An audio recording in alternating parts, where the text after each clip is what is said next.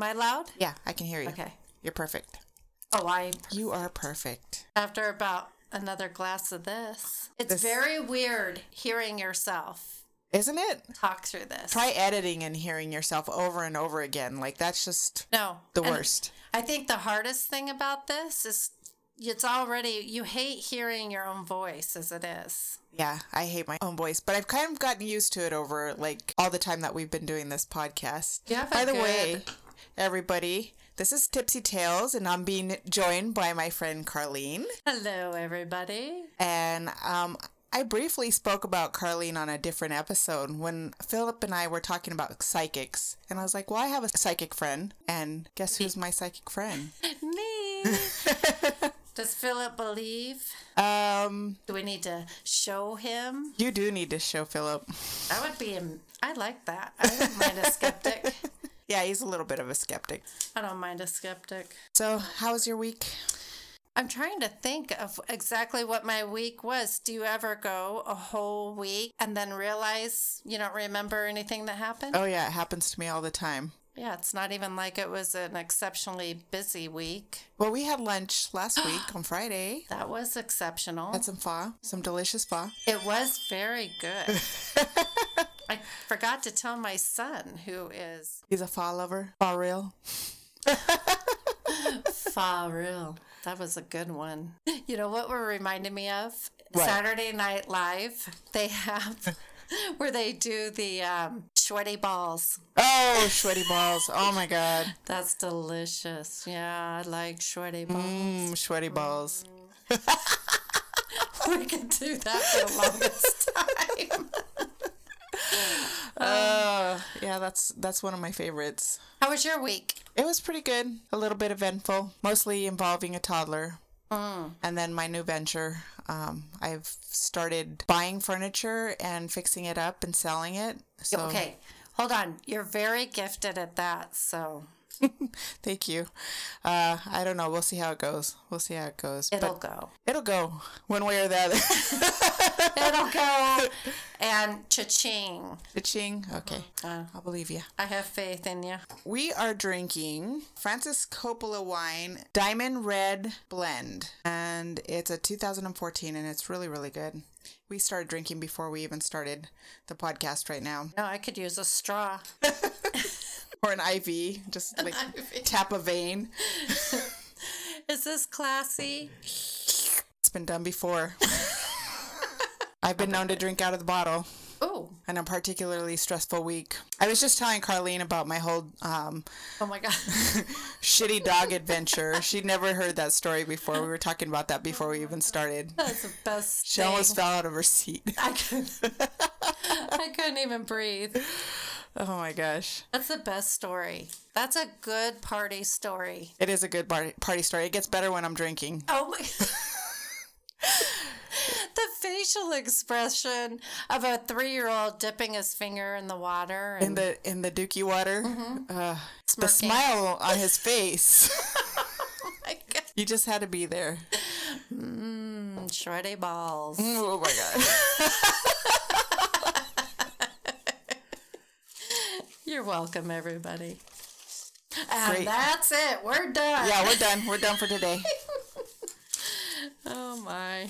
All right, so I'm gonna go first because usually we do the true crime stories first, and then I'll let you tell your story because you have a good story for us.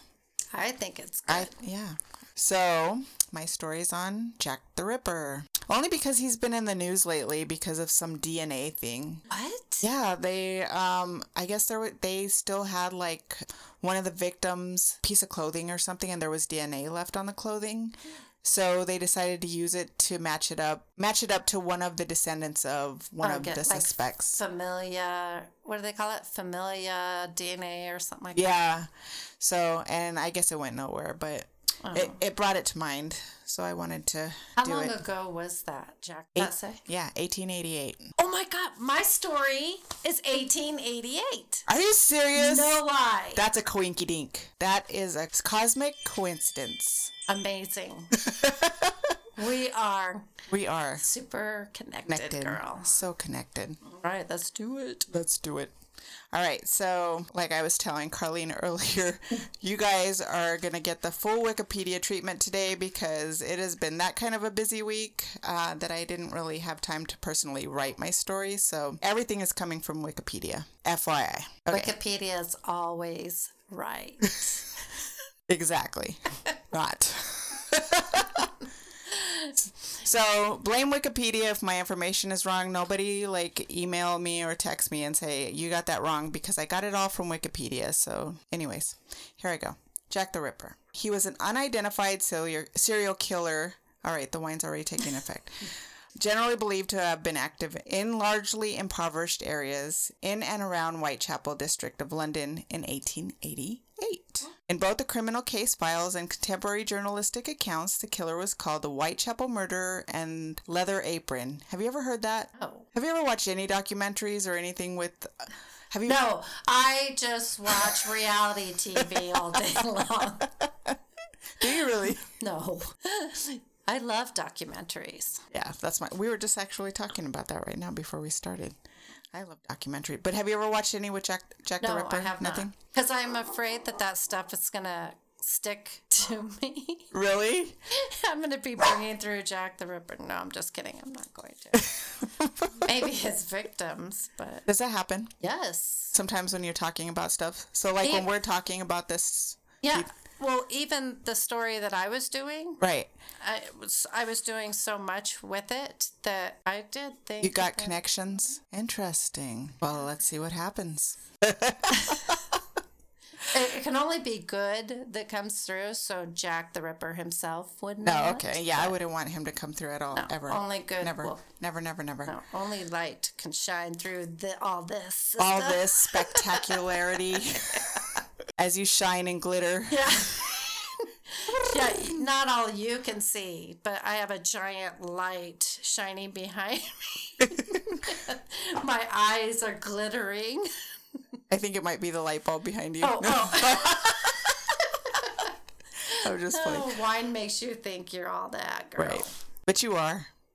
That and a bag of chips. Oh. Okay. So back to Jack the Ripper. Attacks ascribed to Jack. I hope you guys can all hear Shorty in the background. She's kind of snorting. It's not a horse. It's just Shorty. I keep wondering if they can hear me breathing heavy. No, I'll cut all that out. Okay, good. Don't worry. Okay, go. So, attacks ascribed to Jack the Ripper typically involved female prostitutes who lived and worked in the slums of the East End of London, whose throats were cut prior to abdominal mutilations. And that seemed to be his MO. The removal of internal organs from at least 3 of the victims led to proposals that their killer had some anatomical or surgical knowledge. Like a lot of people think it was a doctor or something. Right. What are you doing? Taking a deep breath. You didn't want to do it. It was grossing me out for a second. All I can picture is somebody... Ugh.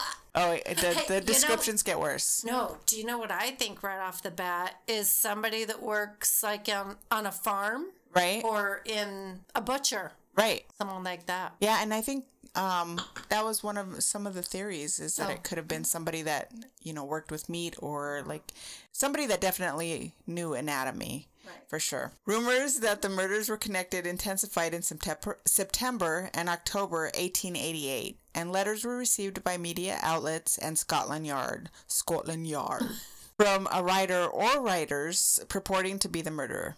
The name Jack the Ripper originated in a letter written by someone claiming to be the murderer that was disseminated in the media. Basically the same stuff that they do now. I can imagine if Jack the Ripper was in our times, CNN, and everybody would have it all over the place. This is the thing, though. I don't think that they should give murderers any publicity whatsoever. Kind of like what they did in New Zealand. They didn't show his face. They didn't name him. No, that's exactly right. Because I think that's why so many copycat. They want to go down famous, I think. Right, like the Zodiac Killer. There was a bunch of copycats from that, right?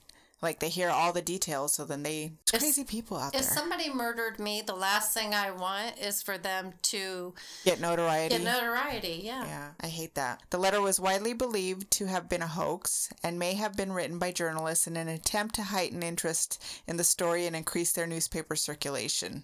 I could totally see that. Nice. But the name stuck, obviously. There was another letter. It's called the From Hell letter. Did you ever watch From Hell with Johnny Depp? No? I like watching all of Johnny Depp's movies, but I don't remember hearing that one. Yeah, it was about Jack the Ripper. Yeah. Well, oh, it's about Jack the Ripper. Of course it's scary. No, I didn't watch it. You don't like scary movies? I used to. I watched all the Saw movies with my kids, but as soon as I started doing what I do now for other people and being more active and doing it, I can't watch that stuff anymore. Really? Not even movies?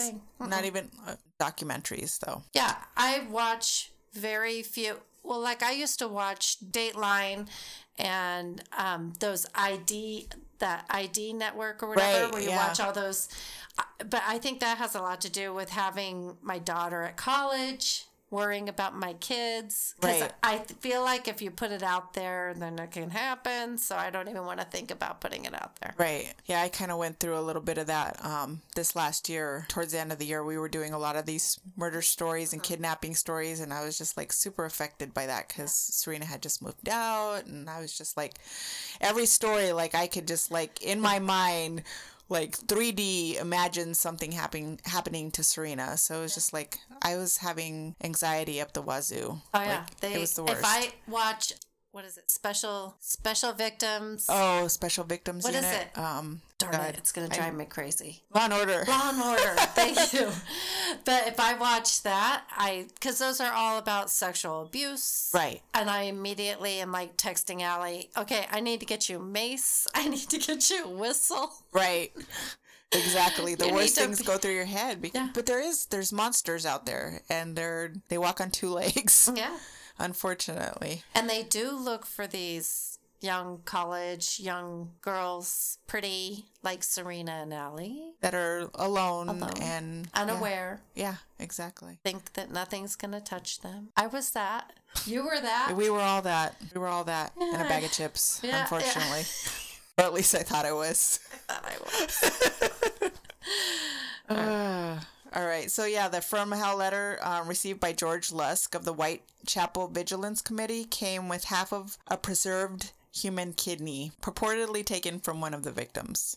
The public came increasingly to believe in a single serial killer known as Jack the Ripper, mainly because of the extraordinarily brutal nature of the murders and because of media treatment of the events. The media causes so much. I think not only hysteria, but I think they cause more of this kind of stuff to happen. Right. Like we said, because they're making people famous from it. I think they're creating that demented. It's going to happen anyway. I'm not saying that they are the reason for this stuff to happen, but I think they make it a little more easy and exciting, and to a sick person, acceptable. Right. And because they are getting attention that they crave, right, they continue to do it. And they, like the Zodiac killer, he was like teasing the investigators throughout, like sending them letters, and they would, Right. And the ones that kill themselves after they do, I'm going to go down famous. They know their name will be known for a while anyway. Right. So, all right, I'm sorry. There's a lot of sick people out there. Yes, sick puppies. Anyways, extensive newspaper coverage bestowed widespread and enduring international notoriety on Jack the Ripper, and the legend solidified. A police investigation into a series of 11 brutal killings in Whitechapel up to 1891 was unable to connect all the killings conclusively to the murders of 1888. 5 victims, Mary Ann Nichols, Annie Chapman, Elizabeth Stride, Catherine Eddowes, and Mary Jane Kelly, are known as the Canonical Five, and their murders between 31 August and November 9th, 1888, are often considered the most likely to be linked. The murders were never solved, and the legends surrounding them became a combination of genuine historical research, folklore, and pseudo-history. The term Ripperology was coined to describe the study and analysis of the Ripper cases. There are now over 100 hypotheses about the Ripper's identity, and the murders have inspired many works of fiction, From Hell being one of them. It's a really good movie. Yeah, it's a really good movie. I'm gonna pull it up. I'm not watching it by myself. We can watch it together. Oh, let's do that. We'll cuddle on the couch. The large number of attacks against women in the East End during this time adds uncertainty to how many victims were killed by the same person. 11 separate murders stretching from April 3rd, 1888 to February 13th, 1891 were included in a London Metropolitan Police Service's investigation and were known collectively in the police docket as the Whitechapel murders. Opinions vary as to whether these murders should be linked to the same culprit, but 5 of the 11 Whitechapel murders, known as the Canonical Five, are widely believed to be the work of Jack the Ripper. So I kind of like cut out everything that had to do with the ones that they kind of ruled out based on like the way they were killed, and I'm just gonna go over these canonical 5. And like I said, those were that was Mary Ann Nichols, Annie Chapman, Elizabeth Stride, Catherine Eddowes, and Mary Jane Kelly. Nichols' body was discovered at about 3:40 a.m. on Friday, August 31st, 1888 in Bucks Row, now Durward Street, Whitechapel. The throat was severed by 2 cuts, and the lower part of the abdomen was partly ripped open by a deep, jagged wound. Several other incisions on the abdomen were caused by the same knife. What a horrible way to... No. I think your brain, your body just kind of shuts off after... I don't know. Like, I hope she was not alive when he... Like, slicing her. Yeah, when he did all of that. Chapman's body was discovered at about 6 a.m. on Saturday, September 8th, 1888, near a doorway in the backyard of 29 Hanbury Street, Spitalfields. Hanbury Street, Spitalfields. Spitalfields?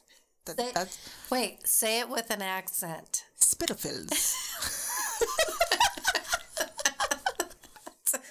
I'm sorry to anybody that's listening in Great Britain right now. And Carlene will be back.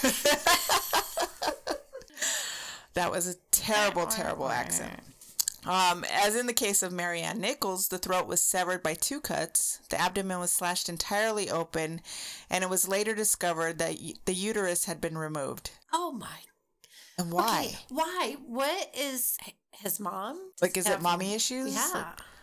Maybe we'll find out in your Wikipedia. Wikipedia knows everything. Everything. All right, yeah. And at the inquest, one witness described seeing Chapman at about 5:30 a.m. with a dark-haired man of shabby genteel appearance. Stride and Eddowes were killed in the early morning of Sunday, September 30th, 1888. Stride's body was discovered about 1 a.m. in Dutfield's yard off Burner Street, now Henriques Street in Whitechapel.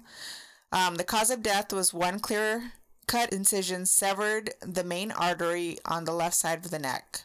Oh, that was short and sweet. Yeah. Thank God. So he does that, and then he like goes in and makes all these cuts and takes So does trophies? he have some mercy for them to make it short and sweet? I don't know if you can call that mercy.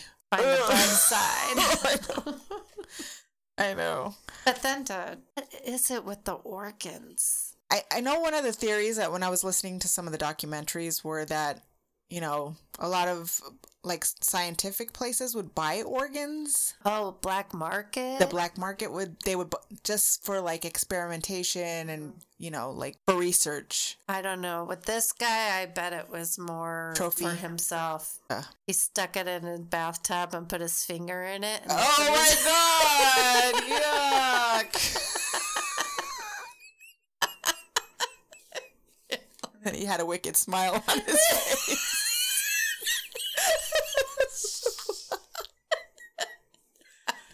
Okay.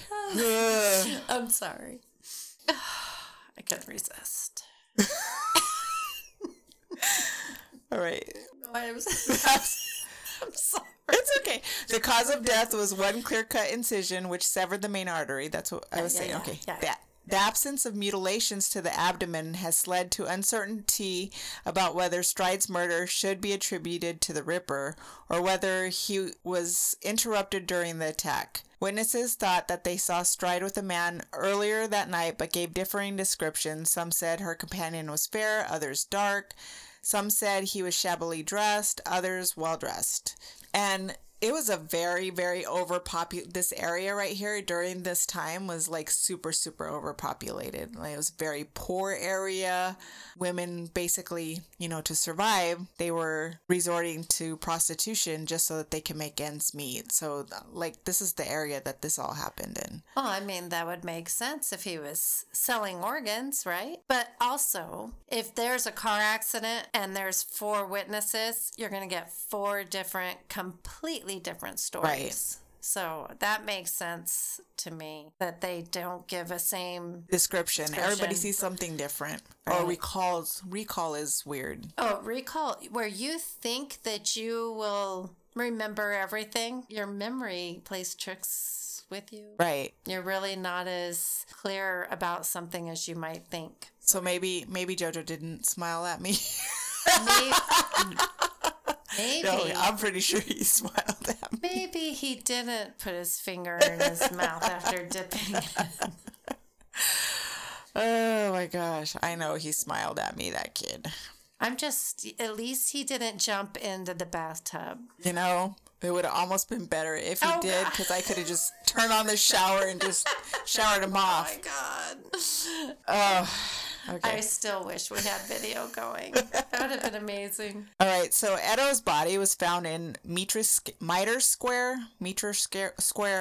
I'm going to go with Mitre Square, in the city of London, 3/4 of an hour after strides.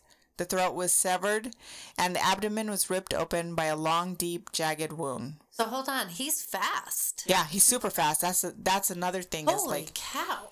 Literally, like, the body's still warm, the blood's still, like, he works fast. Well, maybe it is selling organs. If he can work that fast, maybe he's putting them on ice and shipping them out. Do they have ice back then? No, I don't know.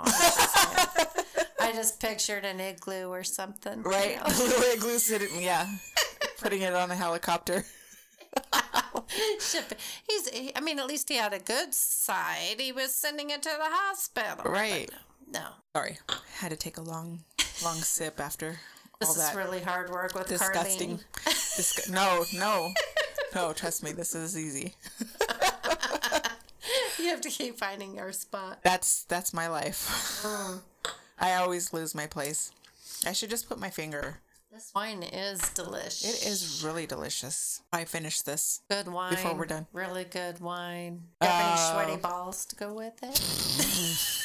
No, but we have some carne asada later. and all I'm going to be thinking about is sweaty balls. I like the way they feel in my mouth. Oh my God. Everyone, this is Carlene. Yeah. And I do readings. I'll bring in your loved ones for And she'll talk about sweaty balls. And I'll talk about sweaty balls. I have no class. That's just how it is. So Edo's body, like I was saying, was found in Mitre. Yes, I will have some. Was found in Mitre Square in the city of London, 3/4 of an hour after strides. A local man named Joseph Lawend had passed through the square with 2 friends shortly before the murder, and he described seeing a fair-haired man of shabby appearance with a woman who may have been Edo's. His companions were unable to confirm the description. Edo's and Stride's murders were later called the double event. Wait. So is that like the second person to describe him like that, or one said shabbily dressed and the others said well dressed. So everybody's, I guess it depends on, what side of the tracks you're on. I'm going to go with he's shabbily dressed man who's very good at dismembering somebody quickly. All right, so part of Edo's bloodied apron was found at the entrance to a tenement in Golston Street, Whitechapel. Some writing on the wall above the apron piece became known as the Golston Street graffito, and seemed to implicate a Jew or Jews. Wait, explain that? Somebody, after something was happening, they found graffiti? Is that what we're saying? Yeah, above the body. Oh, so this is like new. Right. Are they trying to say that it's the same person doing that? Yeah. What do you think? I think it's the same person. Why'd he change his MO? All of a sudden, though. I don't know. Well, the street graffito seemed to implicate Jew or Jews, but it was unclear whether the graffito was written. It's weird for me to say graffito. Yeah, is he writing let's call it graffiti. Let's call it graffiti. What it is. Is he writing it with blood? Well, it's not saying that he wrote it. Oh, it's just saying somebody did. But it was unclear whether the graffito was written by the murderer as he dropped the apron piece or was merely incidental, like somebody else had put it up there. And he just happened to kill somebody right in that spot. Okay, I hear you. Such graffiti were commonplace in Whitechapel. Police Commissioner Charles Warren feared that the graffito might spark anti-Semitic riots and ordered it washed away before dawn. And also, there's this area, Whitechapel, there was a lot of Jewish population in that area too. But there was also that anti-Semitic stuff going on at there. That time? Yeah, so... So were these other women, did we get to that part, or is it going to...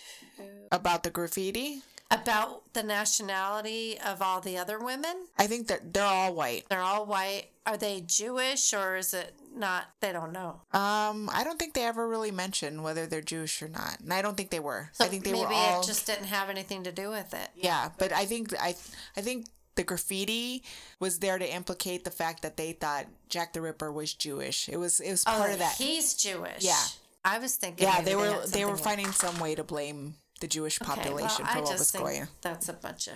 Yeah. So, like I said, the police commissioner told them to wash it away because he was afraid it was going to start riots and the whole lynch mob thing was going to happen. You know what I mean? Kelly's mutilated and disemboweled body was discovered lying on a bed in a single room where she lived at 13 Miller's Court off Dorset Street, Spitalfields, at 10:45 a.m. Friday, November 9th, 1888. The throat had been severed down to the spine, and the abdomen almost emptied of its organs. The heart was missing. So now, yeah, everything and the heart. Grossed out right now. Yeah. One of the documentaries that I was listening to, this particular woman, it was like he got to like complete he went in and did the whole 9 yards on her. And none of these, the women were sexually assaulted. I was just going to ask that if there was any kind of sexual. Yeah. So that's weird too. I mean, he's attacking ladies of the night. Women. Yeah, and they're all prostitutes. I would love to know more about his history, but nobody knew who he was. Yeah, exactly. He's gone. That's why he's so notorious, is because he's never caught. The canonical 5 murders were perpetrated at night, on or close to a weekend, either at the end of the month or a week or so after. The mutilations became increasingly severe as a series of murders proceeded, except for that of Stride, whose attack hadn't been probably interrupted. Nichols was not missing any organs. Chapman's uterus was taken. Eddowes had her uterus and a kidney removed, and her face mutilated. And Kelly's body was eviscerated and her face hacked away, though only her heart was missing from this crime scene. But it's bizarre. Not all of them are treated the same. Right. But it's like it escalated. I didn't know he was each time it escalated. He only, except for in the case of Stride, where they said he probably got interrupted in the middle of doing it. But every other murder after that, it seemed to escalate. I didn't know he was attacking the face. Yeah. I think that was the only one. Who was it? Kelly's body was eviscerated and her face hacked away, which is kind of a whole different kind of, when they attack the face, when they... That's anger. Yeah. Well, it's all disgusting frustration, I suppose, but that's like a hate. Yeah.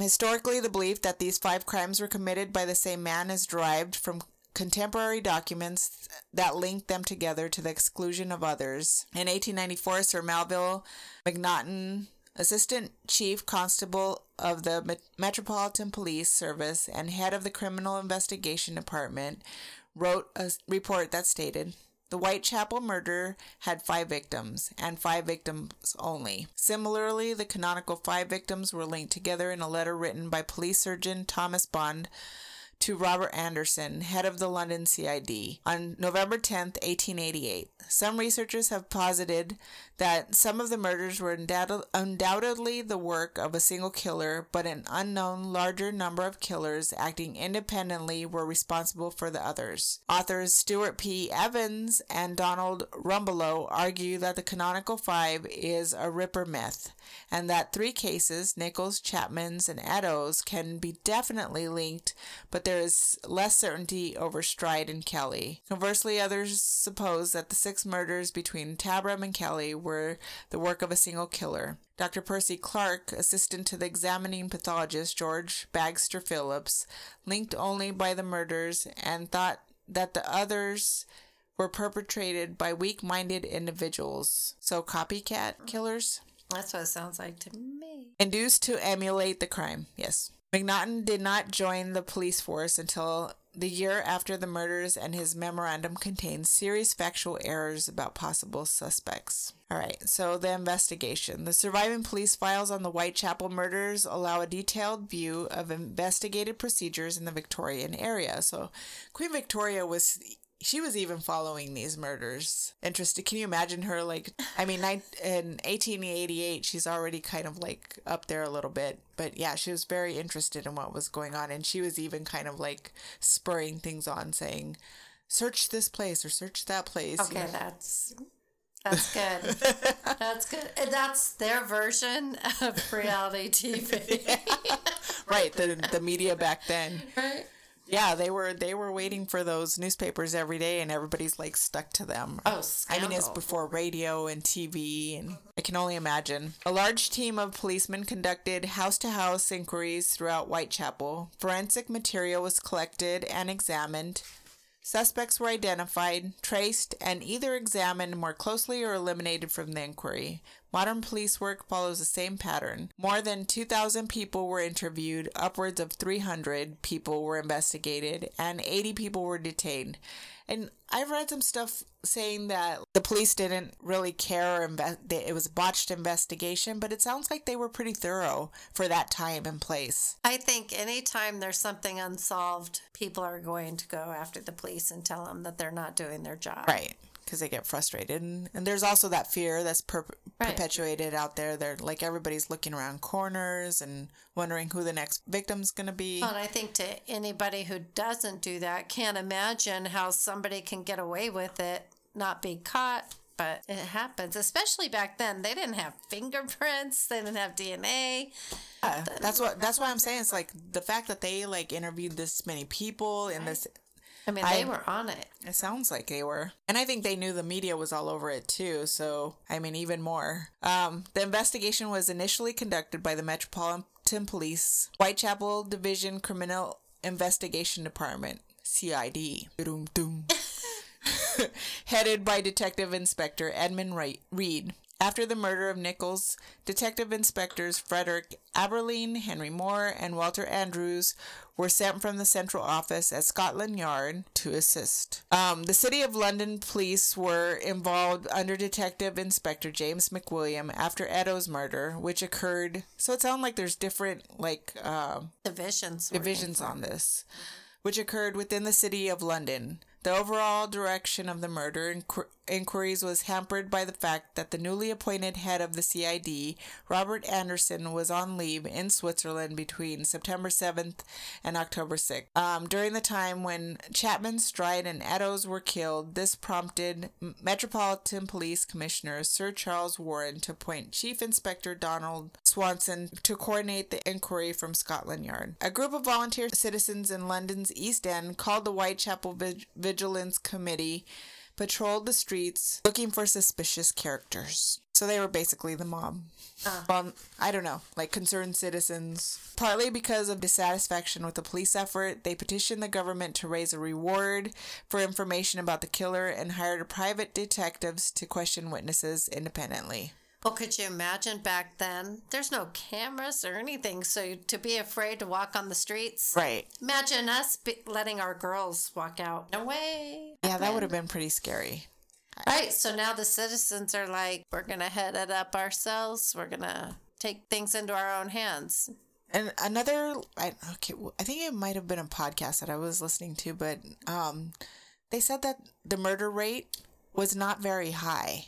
Oh, I couldn't imagine it would be back then. And for this case, like the reason it like kind of like captured everybody's minds because, you know, like they didn't have like serial killers like this. I mean, murders were usually domestic violence or, you know, it was pretty easy to like figure out what happened. But this one was just captured everybody's attention because it was just so out there. Like it wasn't something, yeah, it was just crazy. Butchers, slaughterers, surgeons, and physicians were suspected because of the manner of the mutilation. So kind of what you were alluding to. How terrible would it be if you're like a surgeon next door?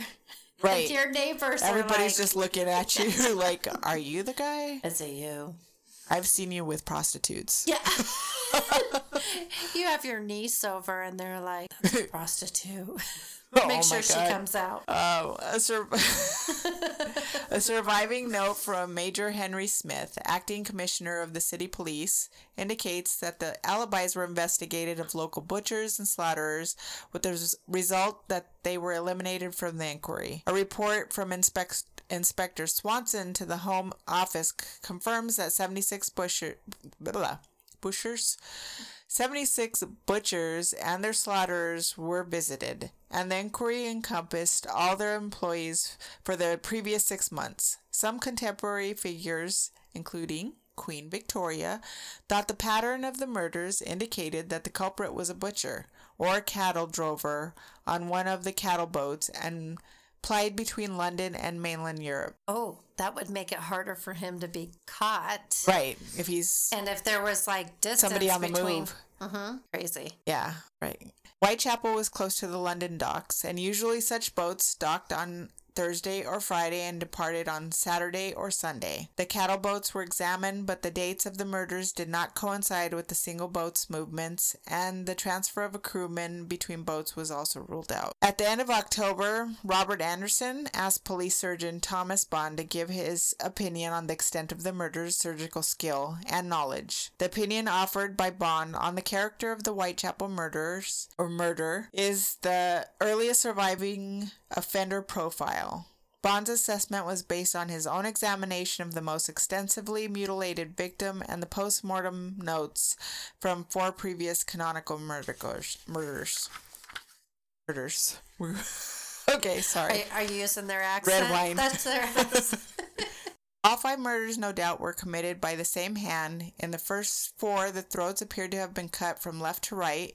In the last case, owing to the extensive mutilation, it is impossible to say in what direction the fatal cut was made. But arterial blood was found on the wall in splashes close to where the woman's head must have been lying. Okay, all the circumstances surrounding the murders lead me to form the opinion that the women must have been lying down when murdered, and in every case the throat was first cut. So that was his MO. He cut their throats first. There's something about him that he had mercy where he wanted them to die quickly. Because they said something about the artery being cut. And I'm like, well, at least he was nice enough to let him have a quick death and not have to feel. Because remember earlier you were asking, I wonder about them feeling. Right. But it doesn't sound like they felt anything once that first cut was done. Right. So they were dead. He had mercy to at least that. I hate to give him any credit, but yeah. So Bond was strongly opposed to the idea that the murder possessed any kind of scientific or anatomical knowledge. So I guess that rules out doctors? No. Well, this is his opinion. Yeah, that's his opinion. Okay.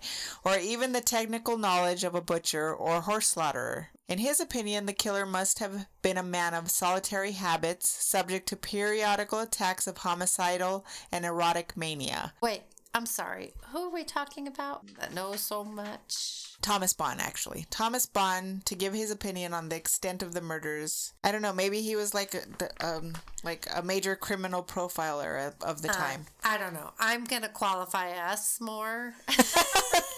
With all of our extensive Wikipedia knowledge.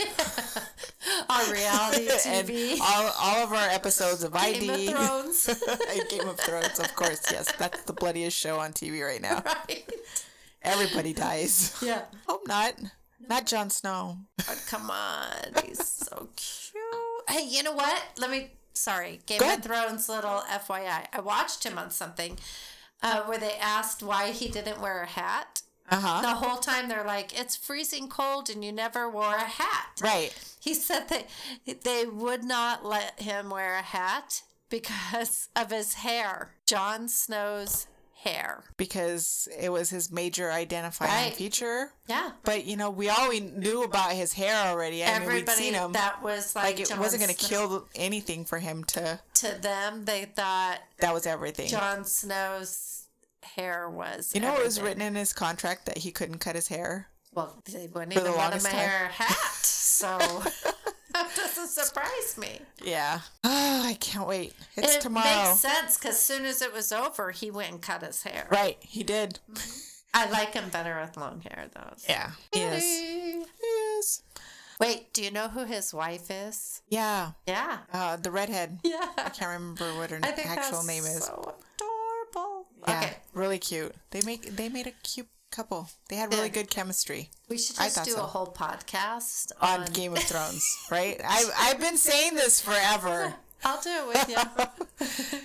We could do the play-by-play as the whole season goes, right? Oh my gosh. What our theories are. Oh, they said there's like literally a million theories, and none of them are right. Really? Nobody guesses them. I wonder what J.R.R. Martin thinks. Have you read the books? No. But okay, but the books supposedly already ended, so this surpasses the Okay. books. So he hasn't finished writing the books. What? There's still 2 more books that are supposed to come out. Okay, well, Game of Thrones, the wine is working. It is. Okay, Game of Thrones should not end this season then. That's what I'm saying. Well, okay. So up to the part where Jon Snow is basically murdered by all his guys at He got Castle murdered? Black. Yeah. Did you see? You didn't see that? What? What? When he got murdered, when he was... When he died that one time. Yeah. Yeah. Okay. Okay. When God, he you died. just scared. So that's where the books ends. Right there. So everything the that books came... let him die. Yeah. Okay. So that's where the books end. And J.R.R. Martin has not finished writing these last 2 books. He's taking freaking forever, but whatever. So everything after that, they kind of, he gave them a roadmap and said, this is where I'm going. But Crazy. yeah, I can't wait until he's, So you've read the books. yeah, unfortunately, because I was sitting here like, but I'm not one of those. Yeah. Sure that would run it for me or make it for me. I don't know. I always look at between the books, because I also watch Outlander. I don't know if you watch that either. Everybody has told me I need to watch that. You need to watch that. But I look at the books and the shows as 2 different versions, 2 different worlds, interpretations, whatever. I try not to be that person. My problem is I make such a movie of it in my brain Right. that if I watch something that somebody else has made and it doesn't match up with mine, it kind of ruins it. It ruins it. It doesn't ruin it for me. Well, that's good for you. Well, some things sometimes, but Remember? I don't let it get to me. Did you ever read Bridges of Madison County? No, I did not, but I did watch the movie. Okay, so I read the book, then the movie came out. I already had certain actors and actresses in mind, and I had the movie in my head from reading the book, and then the movie came out and it ruined it. It killed it for you? Yeah, but then I watched, it's on Netflix or Hulu, and I watched it recently, and I was like, that's the best movie.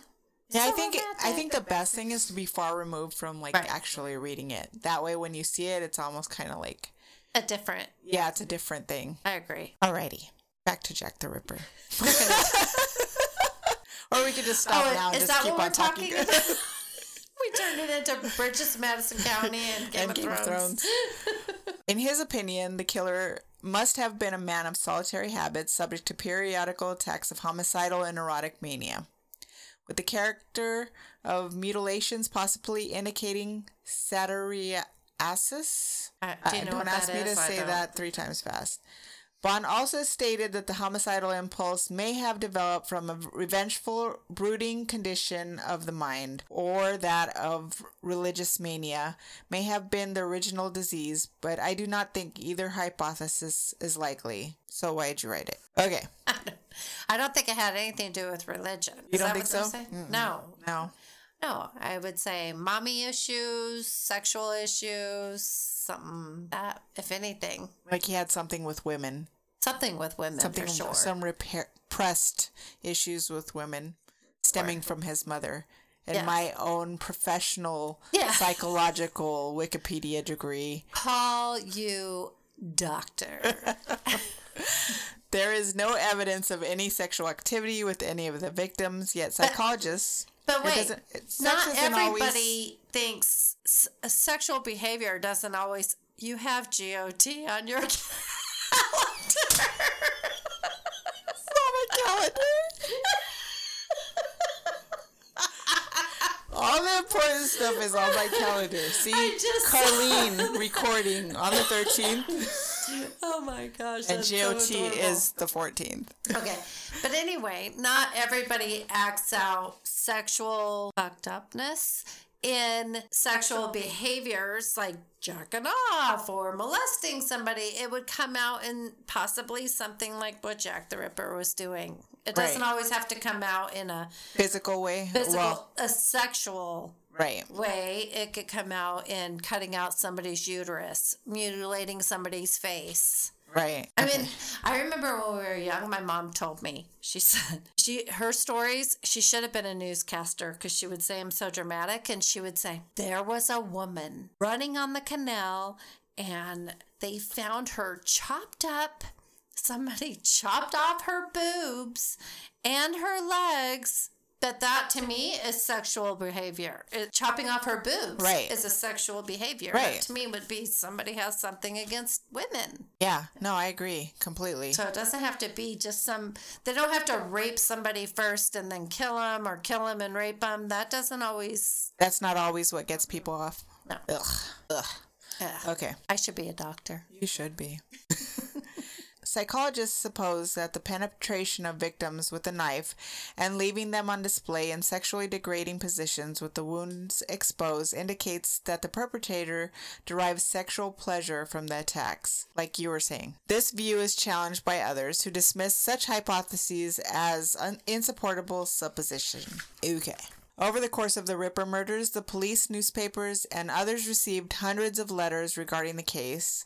Some were well-intentioned offers of advice for catching the killer, but the vast majority were useless. Hundreds of letters claimed to have been written by the killer himself, and 3 of these in particular are prominent: the Dear Boss letter, the Saucy Jackie letter, it's actually a postcard, and the From Hell letter. The Dear Boss letter, dated September 25th, was postmarked September 27th, 1888. It was received that day by the Central News Agency and was forwarded to Scotland Yard on September 29th. Initially, it was considered a hoax, but when Eddowes was found 3 days after the letter's postmark with one ear partially cut off, the letter's promise to clip the lady's ears off gained attention. Eddowes' ear appears to have been nicked by the killer incidentally during his attack, and the letter writer's threat to send the ears to the police was never carried out. The name Jack the Ripper was first used in this letter by the signatory and gained worldwide notoriety after its publication. Most of the letters that followed copy this letter's tone. Some sources claim that another letter dated September 17, 1888 was the first to use the name Jack the Ripper, but most experts believe that this was a fake inserted into police records in the 20th century. Oh, that's weird. So way after when the 20th century started? Somebody put it in there to bring what? I have no idea. Attention, drama? Okay. A movie? The Saucy Jackie postcard was postmarked October 1st, 1888, was received the same day by the Central News Agency. The handwriting was similar to the Dear Boss letter. It mentions that 2 victims were killed very close to one another. Double event this time, in parentheses, it was in the letter, was thought to refer to the murders of Stride and Eddowes. So that's why it was called a double event. Okay. It has been argued that the letter was posted before the murders were publicized, making it unlikely that a crank would have such knowledge of the crime. So before he did the 2 murders back to back, Sent that in? That's so that pretty you're bold. saying that could be the most legitimate? Yeah, that's making it unlikely that a crank would have such knowledge of the crime. But it was postmarked more than 24 hours after the killings took place, long after details were known and being published by journalists and talked about by residents of the area. Okay, that just seems like That just contradicted yeah, itself. completely contradicted it. Wikipedia. All right. The From Hell letter was received by George Lusk, leader of the Whitechapel Vigilance Committee, on October 16th, 1888. It's Clarence. He got his wings. Sorry. It's my ring.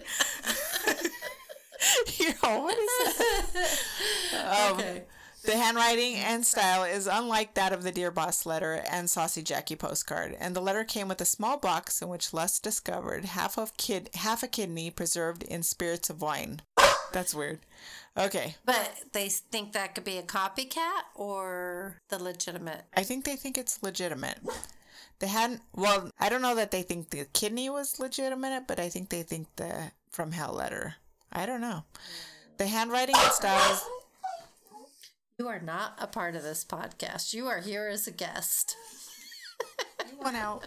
The kidney was examined by Dr. Thomas Openshaw of the London Hospital, who determined that it was human and from the left side, but contrary to false newspaper reports, he could not determine any other biological characteristics. Openshaw subsequently also received a letter signed Jack the Ripper. Scotland Yard published facsimiles of the Dear Boss letter and the postcard on October 3rd in the ultimately vain hope that someone would recognize the handwriting. Charles Warren explained in a letter to Godfrey Lushington, I love these names, Lushington, permanent Undersecretary of the State for the Home Department, I think the whole thing a hoax, but of course we are bound to try and ascertain the writer in any case.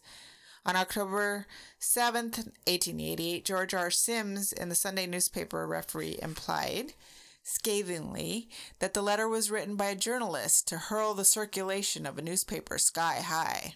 I could see that. Yeah. I mean, they would do that today. Right. The police officials later claimed to have identified a specific journalist as the author of both the Dear Boss letter and the postcard.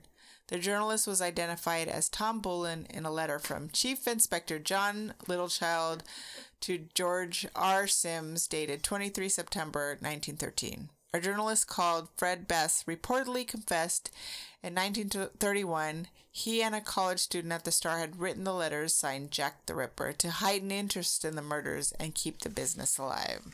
Wow. So anyways, there you have it. They never found the guy. He literally got away with murder. Literally. Literally. And all the different, theories out there. It's interesting. What do you think? Makes you wonder how many other people are out there that have gotten away with stuff. Well, and they think too, Maybelline, he was either went to Maybelline. Every time we mess up on a word, we should have to toast. And then drink another one so we can mess more. They think that either he was caught, that he died of natural causes, that he himself was killed, because the murders just stopped. I did think that possibly he got caught, but for doing something else. Right. But I think let's just kill. Go ahead. I do think that he never got caught for the things that he actually did. Right. But he got away with murder for real. Basically. He never paid the price for his crimes. If he got arrested for something, it definitely wasn't for murdering somebody. Right. Or else I think that he maybe just emigrated somewhere else, but then he would have carried on. He would have kept doing it. Yeah, exactly. Or maybe he did. It just didn't get the notoriety because of where it was. I think he just died. Think so? I don't know, but I don't know anything. Either that or he went to jail.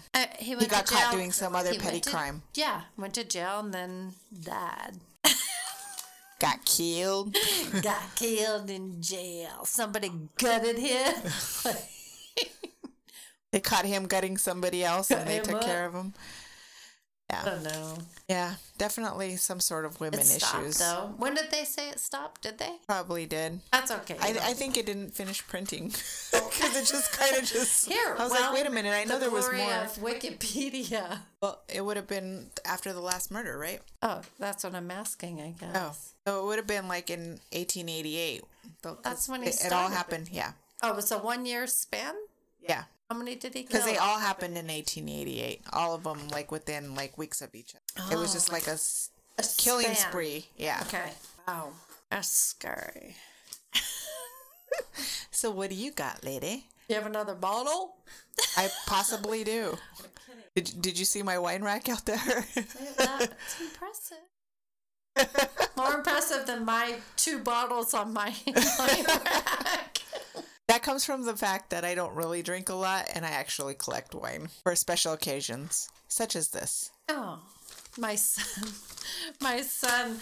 goes by my stove. I have 2 bottles of wine. And he's like, you don't even drink these bottles. And he pulls them out. There's dust all over them. And I said, that's my cooking wine. Go ahead, have a taste. You're like, that means I don't cook. Well, there was No, don't you dare accuse me of not drinking wine. Nope. There was this old lady I lived across the street from in California who was straight from Italy. And in her basement was these barrels of wine that her husband made prior to his death. And she would say, just get the cheapest wine. And the best part of like the wine that she had is when it gets really thick at the bottom. She says it makes the best spaghetti sauce. So you put it in with your... I'm giving everybody my cooking secret. You're welcome for Alma's wine and my secret. The 20 people that actually listen to this podcast. Well, hopefully we'll have more tonight. Anyway, so she told me the secret was pretty much bad wine. And so whatever wine I don't drink, I just keep on my stove, pour it in. Red wine, not white wine. It has to be red wine. Mm-hmm. But I use that So when it gets like thicker? Kind of gross. Yeah. Like, it's been sitting there for a bit. Or just cheap. You know remember those big jugs? I know they still have them, but the big jugs and they have the... Carlo Rossi? Stick your... Yeah.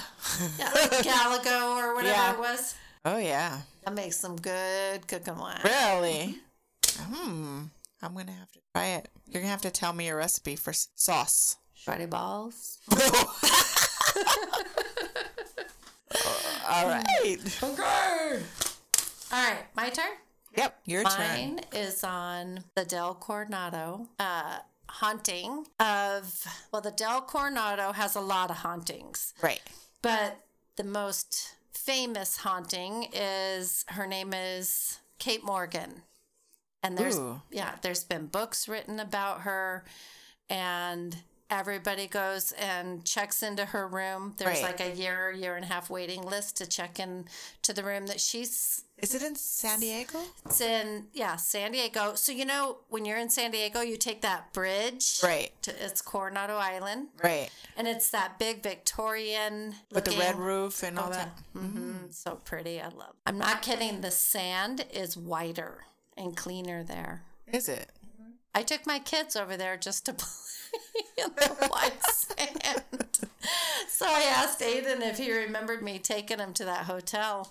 He's like, I remember it. It was really dark. It is. It's a dark hotel because it's classy and it's all like that dark wood on the inside. Right.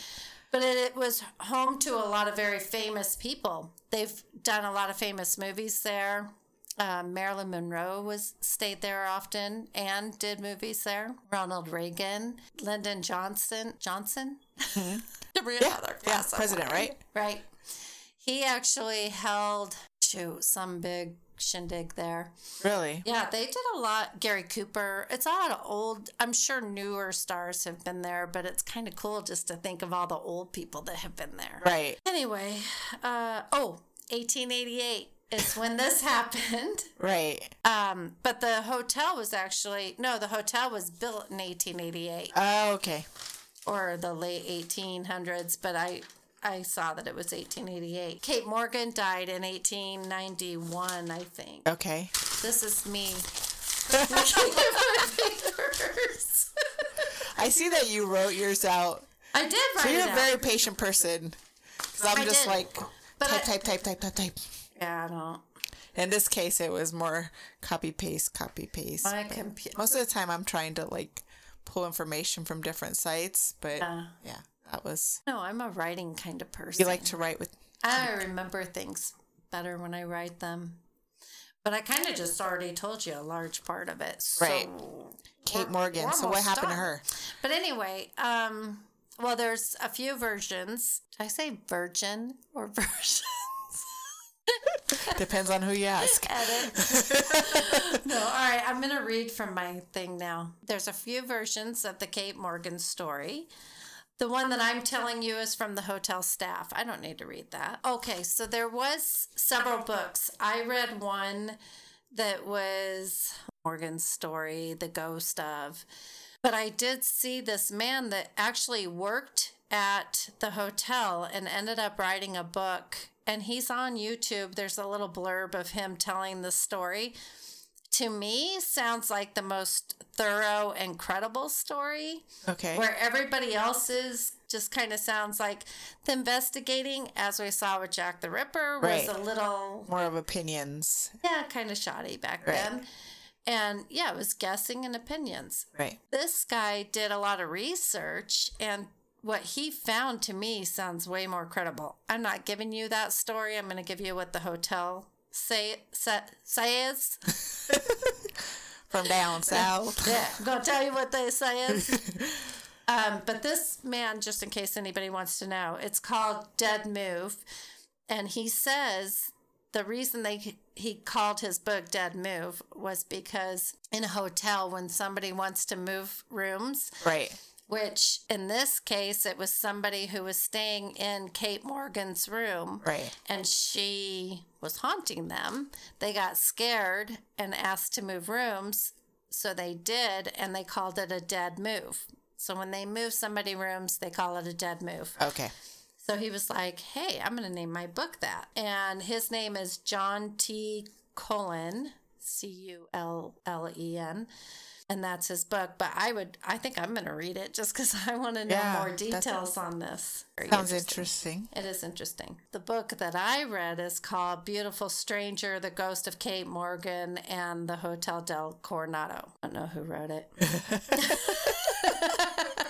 Hard for the chorus on this podcast. Right. Now, if you watch a lot of the YouTube stuff, and a lot of people, because there's so many stories out there, some people think she hung herself. Others will say she shot herself. Most of the stories are that she shot herself. I'm going on she shot herself. Some of the stories say that she was waiting on a lover. Others were saying she was waiting for her husband. I'm going to tell you my version. Well, the hotel version. Right. Anyway, on November 24th, 1892, a young, beautiful woman checked into a hotel, the Hotel del Coronado, all alone, which back in those days, to check into be young, beautiful, single, checking all alone, into unaccompanied by a man. Oh my gosh, you have no man with you? That's just crazy.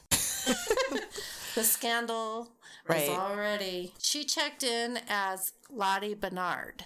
That's kind of a big deal in this story that she checked in under that name. Okay.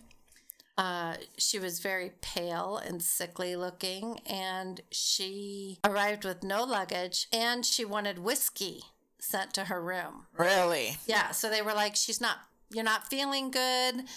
They all took note of that. All the employees took note. She's a single woman. Right. She's very beautiful. She's sickly looking. No luggage. No luggage. Whiskey? And she wants whiskey. Yeah. Medicinally? Right. Oh, girl. So all that was very memorable things for all of them. She stayed there for 5 days. On the 6th day, walked outside, went downstairs, and shot herself. That's where an employee found her dead.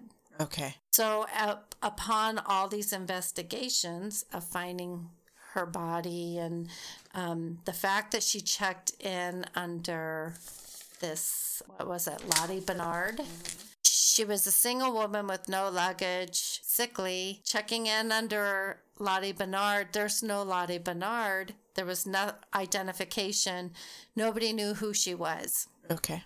So they had to have a sketch made of her. So the police had a sketch made of her face and sent that out to all the police agencies and to all of the newspaper, all around the country, to all the newspaper publications. Did she shoot herself in the head? Shot herself in the head. Oh, okay.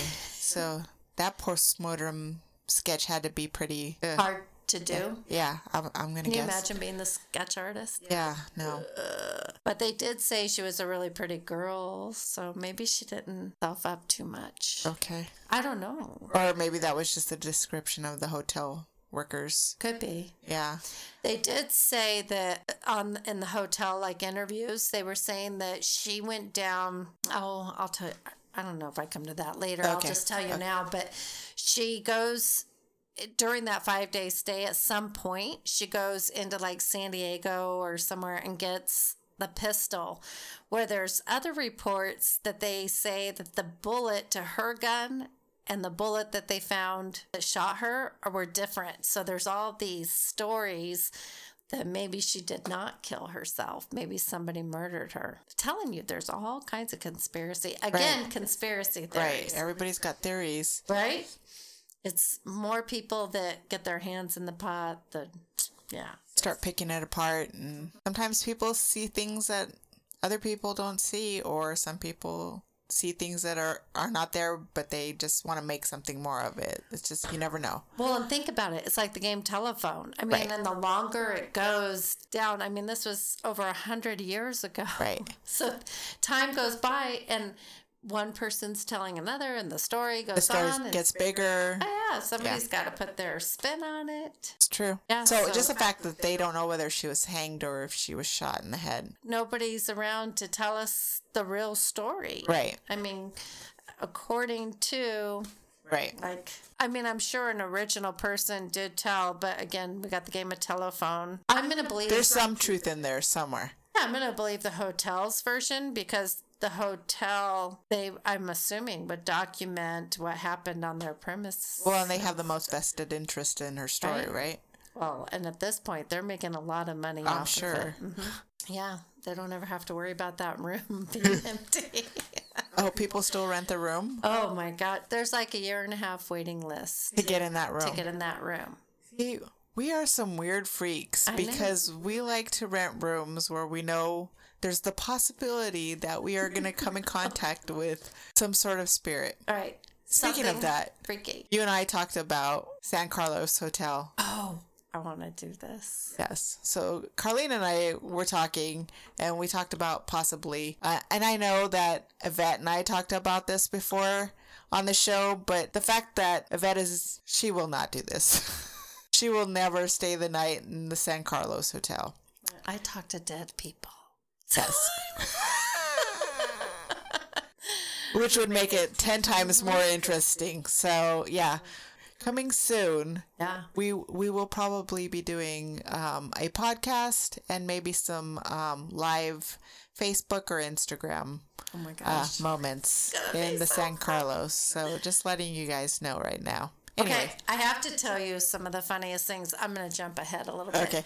But while I was YouTubing some of these stories and watching what people were experiencing in this room, which I had her room 3327.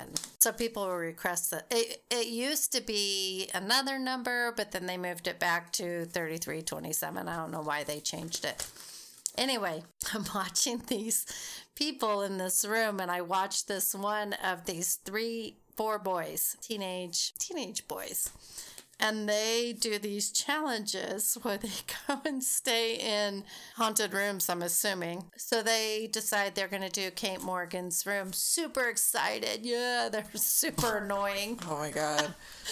But they remind me of my boys when they were that age talking to their friends. I was like, oh. Anyway, it is the funniest damn video I've ever seen. These kids go in there. They're like, they go first going up the elevator, and the old man, these are old-fashioned elevators like from the 1800s where they have the gate that they close. And so the old man that is the bellhop, right. So he is this old, hunched over old man. And they say, hey, is there anything you can tell us about Kate Morgan's room? He says, yeah, she's dead. So they're already creeped out now. Okay, yeah. Yeah, I can tell you something about her. She's dead. And so then they get to the room. They're like, you guys, you should smell this hotel. It smells old and everything. Oh, dude, it's old here. And they're just going on. It is the most obnoxious thing. They get in the room, and you could tell these are very privileged kids because they're like, oh, it's so small. The 1800s, that's big back then. And they're like, it's so small in here. Oh my God, I'm not taking a shower in here. It's too small. Everything's small. Right. So they're looking around, and then they decide that they're going to go into the tunnels, which I had no idea there were tunnels in this hotel. Right. So they ask permission. I guess that's not granted a whole lot. So they go observe these tunnels. The lights go out in the tunnels. They freak out. Oh my God. I know. Well, I would. Yeah. I'm not a teenage boy, but they just kind of if the lights go off, yeah. I might be clawing you trying to get out of there. And they just kind of blinked on and off. And then the security guy's like, hey, that's never happened. In all the times that I've been here, that's never happened. Ew. And he's like, some weird stuff has happened here, but not that. And so they finish the tunnels. They go back up to the room. Their TV is on. And they're like, and it's not on just a channel. It's on like, you know, when your cable is on a channel that you don't get, and it's like all checkery and not coming in. Right. That's what's happening. So they're like, you guys leave the TV on? Did somebody turn? No, we would have noticed if it was on. They did not leave the TV on. The TV got turned on. I will tell you, Spirit turns my TV on, and their favorite thing to do is like if I fall asleep with it on, is to like crank up my volume so I get woken up. Are you serious? Oh, it happens all the time. I'll tell if Allie or one of my kids are home, I'll be like, did you guys hear how loud my TV was? I clearly did not go to sleep with my TV that loud. Right. And my remote is not anywhere where I would like roll over on it. I am my biggest skeptic. I will debunk everything. Right. It's not anywhere where that would happen. But so these boys are freaking out. Well, then they decide they're going to go to sleep, and the alarm wakes them up in the middle of the night, whatever. It just starts going off. Beep, beep. And as it's beeping, it starts getting louder and louder. And all you hear them, dude, I swear to God, I didn't do it. I swear to God. Sounds like an episode of Ghost Adventures. Okay, that's what it is, the funniest thing. But I was getting so annoyed with the swear to God. I swear, I didn't do anything. I didn't do anything. That's how I talk. Anything? Anything. I didn't do anything. I swear. And I was like, his voice suddenly became like a little toddler. And I'm like, he's talking. So I was showing Aiden and Zach, my son and his friend last night. And I'm like, listen to how they're talking. They went from like cocky, like, you should smell this hotel. It smells really old. It's kind of creepy, to I didn't do anything. They probably had to get their diaper changed too. So then they notice that, when the TV was on, the fan started going, and I even noticed that the fan was not, and it started going full blast, which Kate Morgan is known for doing that, turning the fan on in that room. Okay. Then they notice the alarm, they shut off, and they could hear the water running in the bathroom. Something turned on the water? So now they're like, did you turn on the water? I swear to God, I didn't turn on, I swear to God. Did you do that? I swear to God. That's all you hear. And they go in the bathroom and it's on hot. And he's like, it's hot. You could tell. I don't think they were acting. I think this is legitimate. Only because I watch so many videos of the same kind of stuff. Like, she likes to go in the bathroom and turn on the light and turn on water. Okay. She likes to turn on the fan. She likes to sit on the bed. She likes to move the sheets. And she likes, which Spirit does this anyway. I feel weird if I go to bed and Spirit doesn't touch me. Because to me, it's like they're tucking me in. Okay. I feel Sounds weird kinky. if they don't fondle me at night. But if they don't like, I can feel them touching my sheets. And that's like they're sitting next to you. But that's what she does. She sits on the bed. I guess there's some people have said that she's kind of tugged at the sheets, which a lot of energies do that. Right. I just think some people are more aware of it than others. Okay. I think some of us are just so busy in our lives that we don't pay attention to the little we don't thing. calm down, or we brush it off as something. And then the cool breeze, they felt that it would get really cold in the room, which Spirit does that. Right. Also. Well, and when you're staying in a place like that, I'm sure your senses are heightened. Because you're expecting something to happen. Now, there was one man that went into, it was a totally different room that he kept saying which a couple people went into this room. So I don't know if she was a person that stayed there often and she stayed in a couple different rooms. He said he was in the room that she stayed in. He kept saying the room that she died in. She didn't die in a room. She died outside on the stairs. And he kept saying she's moving a piece of paper and it's broad daylight. And I haven't really heard anybody recount any stories that happen in the daytime. He kept saying he has video on, he's looking at the bed and there's a piece of like a pamphlet. And he keeps saying, do you see it? It's moving. Kate Morgan's moving this piece of paper. And he'd say, and you can clearly tell there's a fan blowing it. Right. And he says, okay, Kate, this is proof that Kate Morgan's in here. Move the piece of paper onto the floor, Kate. Just move it to the floor. Well, if you put a piece of paper on the edge of your bed and have your fan going, eventually it's going to end up on the floor. Right. Eventually, I don't know. I didn't watch it long enough to see if it fell on the floor. But after he panned out, lo and behold, the fan is blowing. So you can see that Kate Morgan probably isn't moving that piece of paper. It was the fan. Right. Wow. Like I have no problem debunking things and people. There was another couple that called themselves the Ghost Family or Ghost Hunter Family, and they kept panning out and saying, they'd write, they'd circle stuff and say, the green light, as she's saying yes to my questions. There's a green, what they're referring to is an orb. What they think is an orb, I call energy. And they'd say that it was circling them or something. It was clearly a reflection from their camera and the lights behind them. But I just think it's kind of funny how people are so desperate to see something. They also circled something like it was coming from a window, like it was a ghost standing in a window. And clearly it was a reflection of the light. In the room. Yeah.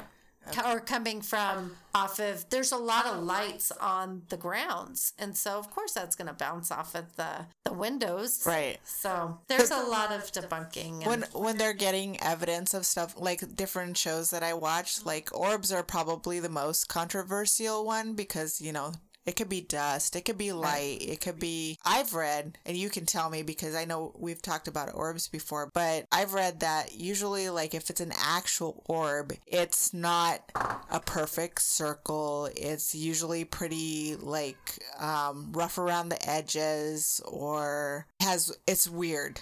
They're weird. It looks like... I don't know how to describe. If I'm going to draw... I always tell people, if I zoom in on... energy, if I've taken a picture, I zoom in to show people that's what we are. If we when you get like static electricity when you're at Costco mostly. Right. Don't touch something. Yeah.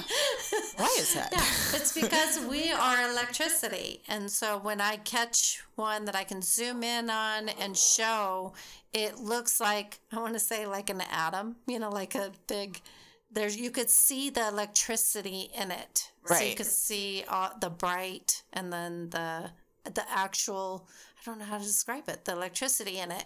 But when if I'm going to catch your spirit loved one on my phone, right, I'm going to ask them to go in front of you, or I'm going to ask that you will know that's not a speck of dust. They're right. going to do something. My cousin passed away, and I was talking to his son, and after we hung up, I was like, come on, he needs to see you. Like, he needs a visual. We are human beings that need to see it to believe it. And he needs to see it to believe it from you. So I went in my front room and I asked him to show himself. And he came. I always will say, like, come to my camera. And you see him just like zzz, right up to my phone. And so I sent that to him and was like, there's your dad. That's healing for him. Right. I'm not doing it for entertainment or to be like, I was doing that. It's for healing for his son. Because he knew that's what specifically what he needed. He needed something to see. Right. Or I'll take people outside and I always caution people in doing that kind of thing because you don't know. I know who I'm pulling through. I know who I'm protected by. But if you're just doing it on your own, you don't know what doors you're opening. Well, it's almost like doing a Ouija board. You don't know what you're bringing forward. Like, Ouija boards scare the shit out of me. I won't do it. Yeah. Negative attention wants attention too. Right. And you don't know what a negative energy looks like. I wouldn't be able to tell you unless I felt it. And yeah, I don't want to feel it. I don't want to close that door. That's crazy. Yeah, so I just think that sometimes people want something so bad. It's no different than people that do what I do or say that they do what I do and prowl on people's vulnerabilities, and they want to hear it. The vulnerable people want to hear it so bad that they will latch onto anything somebody says. Right. So they're going to believe whatever that person says. I'm really big on validation. I'm going to talk for 2 or 3 hours until you get the validation. And that's true. I will attest to that because we have been in a conversation for like 4 hours. Carlina's going to give you every last bit of information that you need. Yeah, because that's crazy. It's not for me. It's for you. And I want to make sure that you get all the validation that you need to know that you're not here alone, that you're being helped by something greater than yourself. Exactly. But Kate Morgan, she's not a rested soul. So what's your theory on that? Like, these people that hang around hotels and whatever, like, they haven't gone to the light? Well, no, that's what makes me sad. I told my son last night, I said, well, I guess people wouldn't want me to go to the hotel because I'd be sending her to the light and then she wouldn't be haunting it anymore. Right. Because it makes, like, even all those ghost hunter shows, I get so sad when they're talking to all these, or you hear them go, help me. I know. And then it's like, they're like, did you hear that? Okay, let's go. And I'm like, but you're not helping them. Help the soul. Like, I'd be helping them. I'd send them to the light. Exactly. But yeah, I think that this is what, I don't know who we're talking to out here, but whoever we are, you can take it for what it's worth. I don't learn from the physical world. I learn from spirit. So my belief is God, Jesus, Mother Mary, even Buddha, all of those are my belief. And so what I have learned is if I can hold my phone and get a soul to speak on it, that is a soul that isn't rested. So if I am in my house and I try and get somebody to talk into my phone, I'm not going to get there's not going to be a spirit that's going to like, hi. Right. What's up? Yeah. What's up, Carlene? Yeah. I never get that feeling in your house. Your house is just like totally peace. Yeah. Which, in coming from my background to go visit you, and that's what Philip and I were discussing. It was like, coming from the background that I've come from, and to go visit you, like the first time that I talked to you, I was like super skeptical, number one. Not skeptical in the way that I don't think that there's something out there. It was just skeptical in the teachings that I was taught about psychic people. So I went into your house expecting to feel something bad, some bad feelings, but I was totally at peace when you and I spoke. And like, that was, to me, that was one of the biggest thing. And plus some of the things that you told me. And then some of the things that you told my son too. So like, when you talk to my son, like, my son went from being like thinking that he was an atheist after speaking to Carlene. He's like, okay, Mom, I believe in God again. So like, I don't think that your gift is something from something bad. Something bad if it brought him back to believing. I just look, I'm getting chills. That's what I tell people. I'm like, if what I do is wrong, when people walk out of my house, they are much closer to who I call God, but I don't label it for other people. So I will say a higher source, but they walk out having faith in something greater than themselves. And I think sometimes they get more out of what I do under my roof than what they get out of going to an institution, church. Right. I totally agree. Yeah. And I think it's because they get to I think that's sometimes a road that we have to come to on our own. I think if it's something that's jammed down our throat, that will pull us away from faith. Right. And I think that people are taught that religion is faith.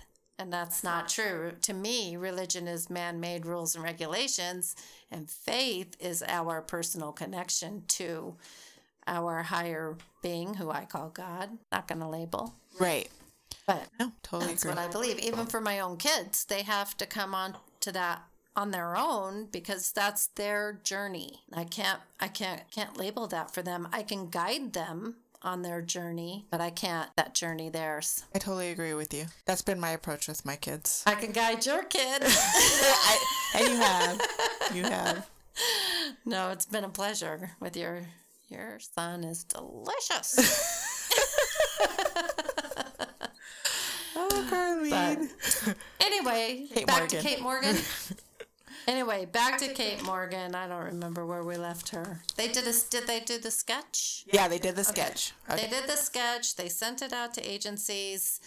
They received an anonymous letter from somebody who, if you ask me, I think it was her husband. Yes, we are going to find Kate Morgan has a husband. Oh, wow. Soap opera. But yes, they received an anonymous letter. It basically kind of led them to her story. The more they investigated, they found out more of who. They realized her real name wasn't, what did we say it was? Something Bernard. Lottie Bernard. It's not Lottie Bernard. They realized it was Kate Morgan from Iowa. Oh, wow. That was a long way. Yeah. Well, her and her husband, Tom, used to travel the trains all the time, all around the country. So they had money. Well, back then. They had money. Okay. Wasn't honest money, but they had money. Okay. They would ride the trains, and she was beautiful. So she would there's a couple different versions of this, but the bottom line is they would scam men. She would kind of lure them in. One is that they would kind of gamble. She would distract them and he would go in kind of for the kill, kind of. The other version is that she would flirt with these guys and then Tom, her husband, became her brother. She would say, "This is my brother. You have to meet my brother." So they were basically grifters. 100%. Okay. And so she would bring them back to their room or whatever you call it on a train. And he would start to play cards with them, load them up on whiskey, and then they would steal from them. Basically, that's how they got their money. At one night, they got in a horrible fight, and Tom said, "I don't want to be married to you anymore. I want a divorce." go on to San Diego without me, go to Coronado, stay at the Del Coronado without me, do your own thing, but I'm not going to go. So she's thinking he just needs to cool off. I'm going to go to the Del and wait for him. And as each day went, she got more and more depressed because he wasn't showing up. She didn't lose faith, but she got more and more depressed. And then at some point, she went and bought the gun. And on the 6th day, she realized he isn't coming, so she shot herself. Oh, wow. Right.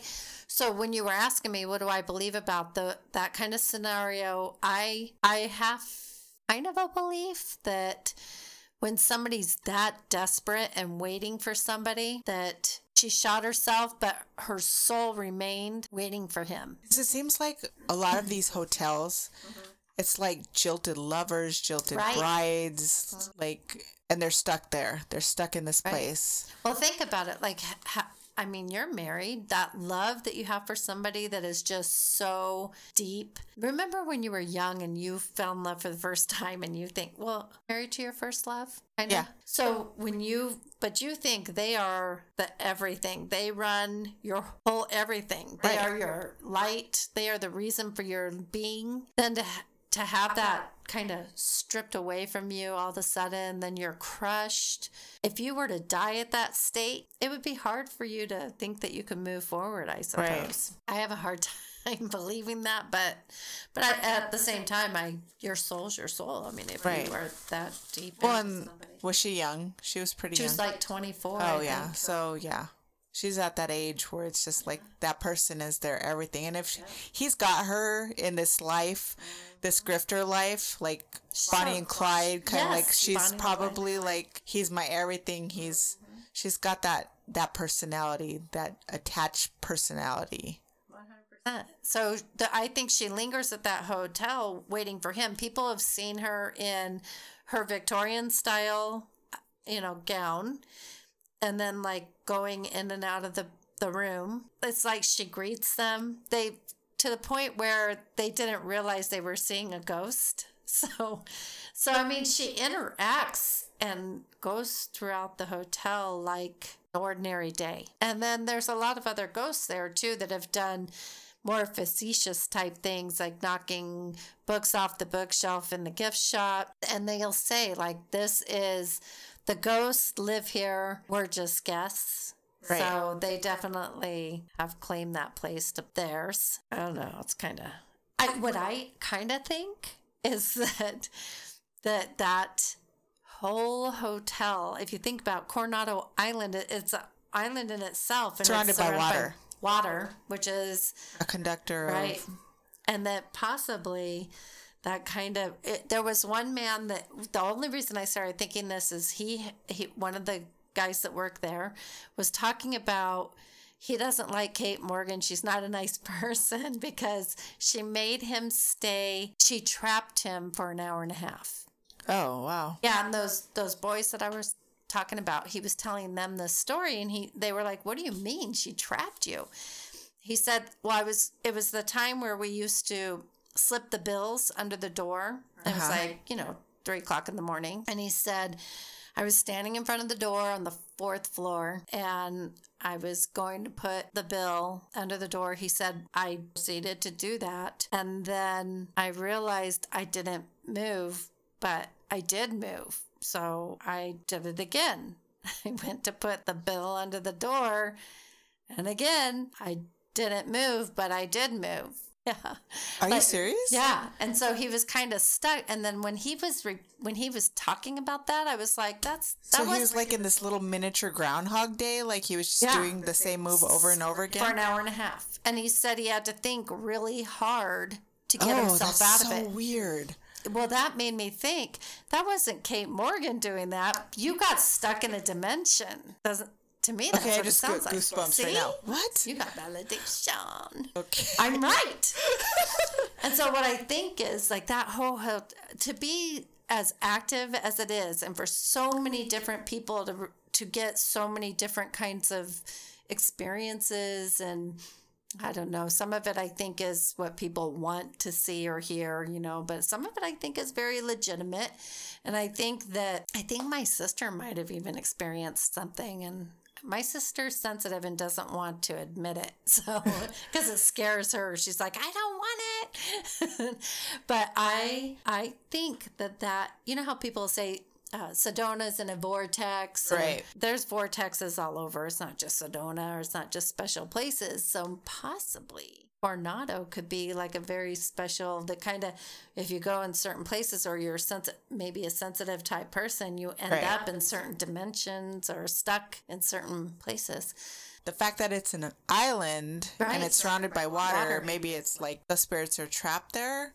Could be. Because they can't move past. Well, I mean, one of the. Think about how active Alcatraz. People say Alcatraz is, right. And again, that's surrounded by water and on an island, and there's been lots of weird experiences. Interesting. Am I on? There we go. Yeah, you are.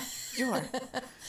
But I don't know. I think now it makes me want to go to Coronado for just to check that kind of thing out. Yeah, I want to go now. Let's go. Let's go. Really but first, we got to do the San Carlos. Yeah. Seriously, I can't wait. I know. I was thinking about it. I can't wait too. So, is that all you got on Kate Morgan? I kind of skipped through a bunch, but yeah, that's the bottom line. That's the bottom line. It's kind of a cool story. That is a really cool story. But there are some other. Let's see. The guy that I was telling you that wrote that book, he says her name is. Oh wait, it's right here. Lizzie Wiley. That's her real name? He thinks Lizzie Wiley had an affair with a man named John. That's one of the theories. And that that is a theory that a lot of people have put out there. Kate Morgan's not even her real name? What some people say, that Kate Morgan's not even her name, that she was like a nanny or a housekeeper or something. And it has to do with the moles on her face, why they said her name wasn't Lizzie, but her name's Kate. But she had different aliases. Interesting. Yeah. They said that the woman, I believe Lizzie, was supposed to come back at Thanksgiving and didn't. Kate Morgan died on Thanksgiving. She died on Thanksgiving? I believe so.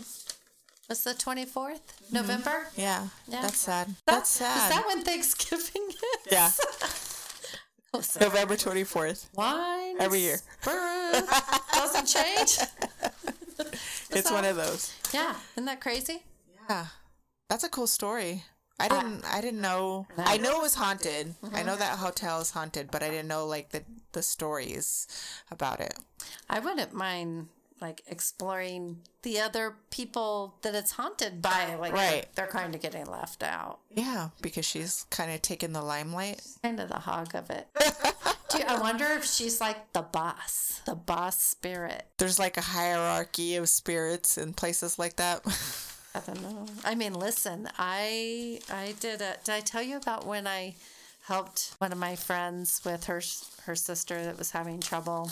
No. I don't know if I should say this on here. But she was having trouble with some multiple personality issues. And while I was pulling out, they thought it was multiple personality. But when I saw what she was doing, I was like, hey, I think she's channeling. And so they went ahead. She came over. She was willing to participate. And I was actually pulling energies out of her, different spirits that had occupied her. Really? Yeah. And there was a boss lady that had kind of recruited, had a kid in there. There were two older women. It was, and she, the boss lady was the last one, and she scared me. She didn't want to let go. I mean, I was like, God is stronger than you. Come and get her out. Hallelujah. Oh, wow. Praise God. No. That's crazy. Yeah, it was actually. But hey, she's been great ever since. She's not on medication. She hasn't been having any trouble since. I'm not saying I'm a yay healer, but I'm saying they did it through me and helped her. That's crazy. But there was a boss. Right. So I think that there are dominant spirits out there. Just like there's dominant souls People here. Yeah. Well, yeah. Like if you're like in a corporation, you work in a corporate office, there's always that dominant person that kind of like takes over and that takes would be charge. Me. I think I'm a leader, but I'm definitely not like a dominant. I see your boobies.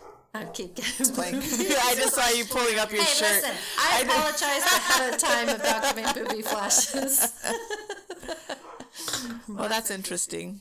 Yeah, that's a cool story. Yeah, that's pretty much it. But I suggest the book is super. The one that I read was an easy read. I mean, like a night you can read it, but it's good. It's a good story. What was the name of the book that you read? Beautiful Stranger, The Ghost. What did I say? The Ghost of Kate Morgan, I think. If you pull it up, just like I said, you'll come up. I want to say there's like 4 books written about it. Okie dokie. Well, that's a good one. Those are our stories for tonight. Thank you, Carlene, so much for joining me tonight. Thank you. I had a great time. I'm hoping that you will be a regular guest on the show. I would love it. I would love it too. Thank you guys for joining us. If you guys want to email me, Instagram me, Facebook me, let us know what you think of the show. Don't say anything bad about Carlene. Don't say anything bad about Carlene. All right, you guys. This has been Tipsy Tales. This is Alma. This is Carlene. Have a good night. Hey guys, thanks for listening to this episode of Tipsy Tales. Music by Jesse Bisqueta, artwork by Sergio Hernandez. And if you're listening on iTunes, please don't forget to rate and review. Thanks.